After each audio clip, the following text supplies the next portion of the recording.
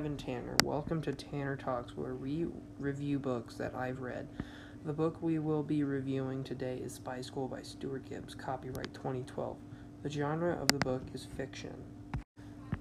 Now let's get into the details of this book. The story starts off in a little home in Vienna, Virginia.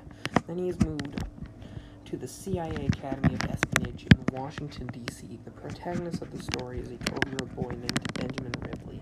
One of the other main characters is Alexander Hale, who has a long history with the secret agents of the CIA. The conflict of the story: Chip Skater and his goons or partners are trying to get Ben to hack into the school mainframe to fix his grades. The synopsis, or the summary of the book, starts off in a calm, quiet day in Vienna, Virginia. Ben arrives home from school. He finds a secret agent, Alexander Hale, a recruiter from the CIA Academy of Espionage, and tells Ben to come with him to Washington, D.C.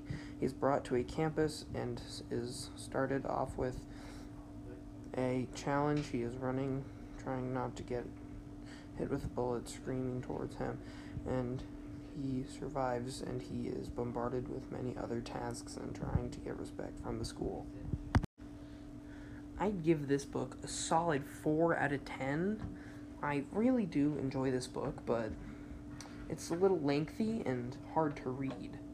But I recommend this book to anyone that likes action and adventure.